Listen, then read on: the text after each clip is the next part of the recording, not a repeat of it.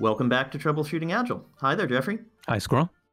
So you had an interesting prompt for our podcast episode this week, and it was from an old friend of ours, or at least an old friend of yours, someone I've admired from afar, Elizabeth Hendrickson. We'll have a link to her Twitter and so on in the show notes. But what was the prompt there? What made you excited to talk about something from her?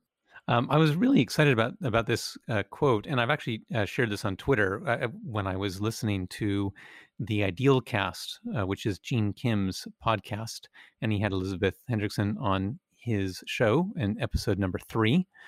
And I was listening to this, and I've known Elizabeth for a number of years, and it was a really great conversation between the two of them. I was really enjoying it. And then this moment came that got me really excited.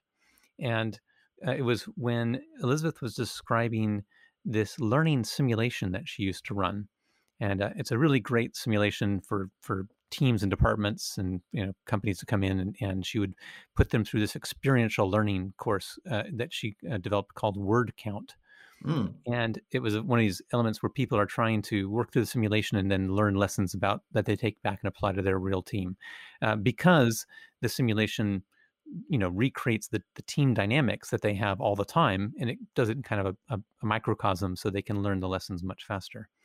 And she was describing word count and the kind of lessons and dynamics people would come in. And at the end, she had this statement that said, and this is the electric statement for me.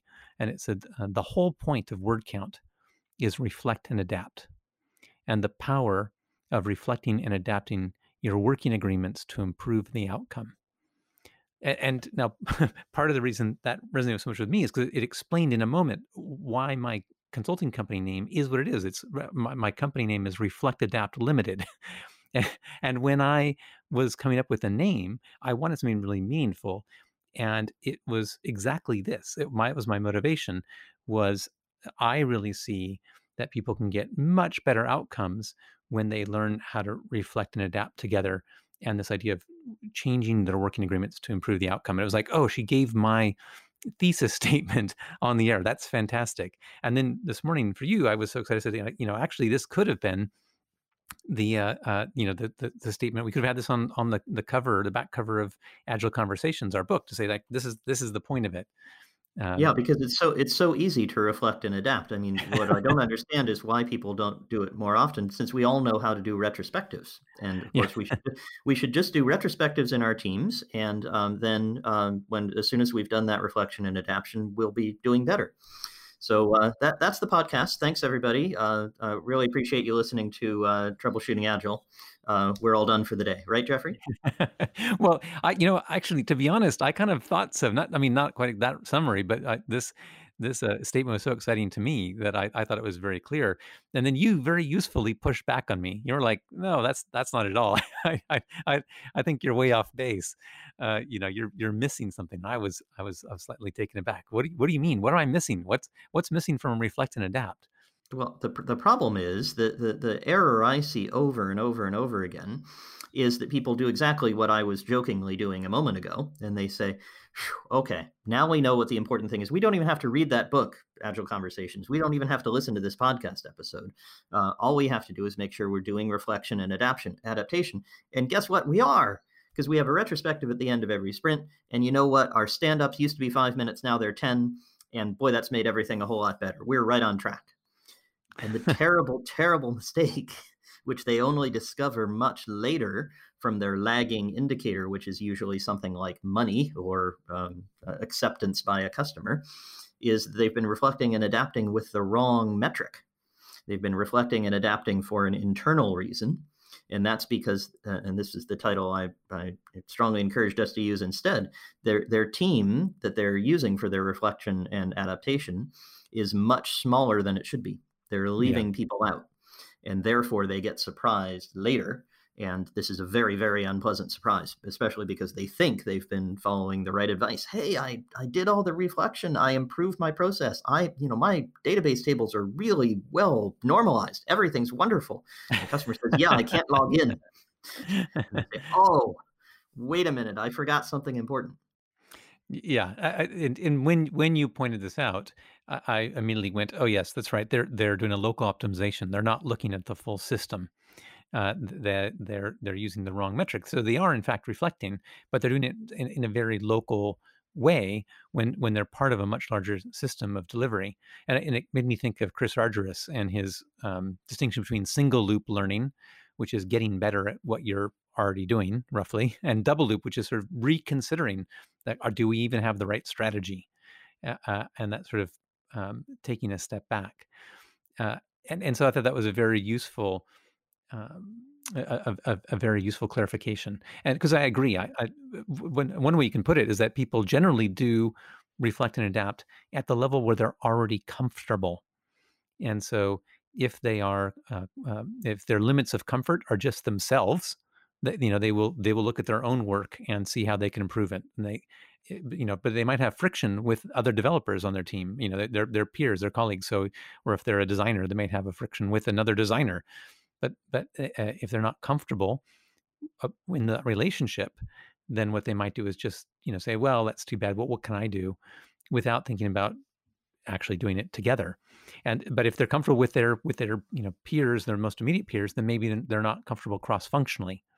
Or if they're comfortable cross functionally, maybe they're not comfortable talking to, say, their clients, and rethinking what they might do with their clients.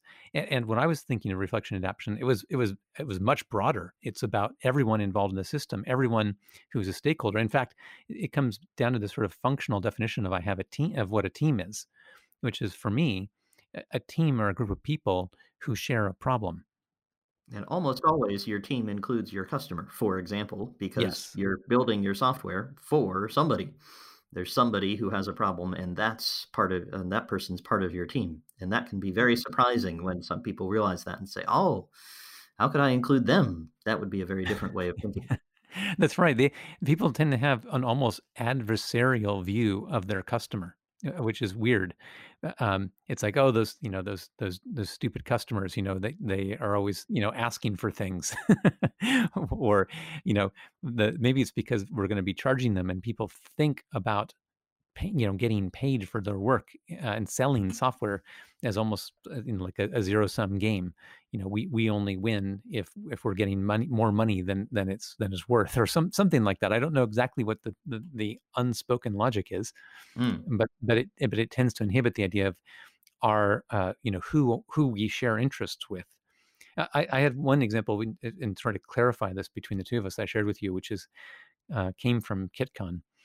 And this is the Continuous Integration and Testing Conference where you and I first met, and in 2006, and we've been running, been part of ever since. And I would run a session there most years, or for the past several years, with the uh, provocative title, "Frustrated, It's Probably Your Fault," where I would invite people to bring frustrations that they had. And secretly, I now can say, behind it, I didn't realize at the time, was this concept of the power of reflecting and adapting on your working agreements to improve the outcome. Yeah, though I wouldn't have used those words at the time, but it was the idea that, look, there's probably a conversation that you're missing that you could be having. And there's probably a breadth. There's probably someone in your team that you don't realize is in your team. There's someone who shares your problem, and you're Yes, ignoring them, and you're not using them as part of your reflection and adaptation. and that's exactly right. And I've had many cases of it over the years. And the example I shared with you was someone. The way this would work is one person comes up at a time, and then and I ask that person questions until they go, oh, they have their aha moment. Yes, actually, there's actually something I could have done. It was my fault for not, approaching this differently. I've not talked to the people. I've not had the conversation I could have. And therefore, whatever's going wrong is my fault, Yes, which exactly. is good news because I can do something about it. Yes, exactly. And that's the punchline. Is there something you can do? This that it's good if it's your fault, because you can take action. But what happens is, people see the first person go, and then the second person go, and so it gets harder in a sense. People are bringing what they think are more challenging problems. I don't find them more challenging, because it's the same pattern again and again, but it's helping them expand what conversations are possible. And so someone came up and said, look, okay, I see what you're doing here, and it's a great message, and I really get it. But look, my situation's different. I've heard this more than once, but this is one of those cases. My situation is different. There's really nothing I can do because the problem I have is the person who I need to influence is in another company. Ta-da, they are a vendor. And the problem I have is that they're delivering software that is not high enough quality. Aha. And guess what? I've already tried talking to them and said, you need to do tests. And you know what? They agree with me. So we've had that conversation. And I'm still frustrated. So you're wrong. And I said, well, when you talk to them, what did they say? They said that they actually proposed doing unit tests as part of the contract, but the people who negotiated the contract from our company took that out. So that they're, I'm frustrated, but they're also frustrated. And yeah, there's nothing we can do about it. And if listeners are interested and haven't figured it out yet, you might want to pause for a moment, pause the recording, and see if you can figure out where's the person who's missing in this team. Yeah, exactly. And that comes down to it. Who is the person that you need to have a conversation with that you share a problem with? And if you've paused and restarted, we'll tell you now. Yeah, I said, well, that's very interesting. Have you talked to the person who negotiates the contracts and asked them why they do that? Have you shared with them that these decisions they're making are increasing the cost of ownership for the company? And is that what they're after? have you had that conversation? Because if their goal is to save money for the company, to have the best deal for the company, they might be. It seems like they're making a mistake. And this was the light moment for this person. Oh yes, actually, his first response was, "I can't talk to them." And I said, "Oh, well, why not?" Have they taken a vow of silence? Yeah. Do they live on Mars? Do they are they constitutionally opposed to speaking? What's the issue? I was waiting, and I said, "Well, why not?" And then he kind of paused and he said, "Well, actually, yeah, no, I guess I could. Yeah, you're right. I I can go talk to them." And he Hmm. went and sat down. And that I think was a great example where someone who was so confident that they had done this, that they had done the reflection adaptation, they'd had the conversation, they'd found the people to talk with, and they were all in agreement, but they were all trapped. They were all frustrated, and that was they had taken this idea as far as could possibly go, but in fact that's not true. When they could say, don't you have a shared interest with this other person? What is the interest you share? What's the problem you share? If there is one, and therefore you're on the same team, and you can therefore be having conversations with them to get better outcomes that both of you care about. There we go. Okay. Well, I don't know that we need to belabor the point any further. I think listeners will have got the message. So if you're thinking to yourself, gosh, I'm really comfortable, I'm doing my reflection and adaptation, it's easy, nothing is going wrong for me, I'm right on track, that's precisely the moment when you should say to yourself, I wonder if I've left anybody out of the team. Yeah, Because that's right. that sense of comfort is a dangerous one. Your reflection and adaptation should be difficult, challenging, should cause you some disquiet, because if it isn't, you're probably leaving somebody out that is going to have an unpleasant piece of feedback for you later when the measurement actually comes.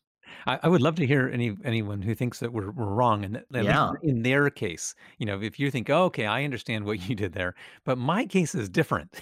Hmm. W- Yeah.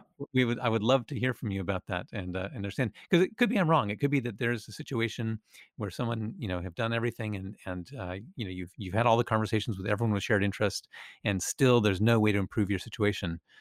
I would be very interested to find that. I'd be willing to admit defeat if I can find such a scenario. So if you have one, yeah, please do get in touch.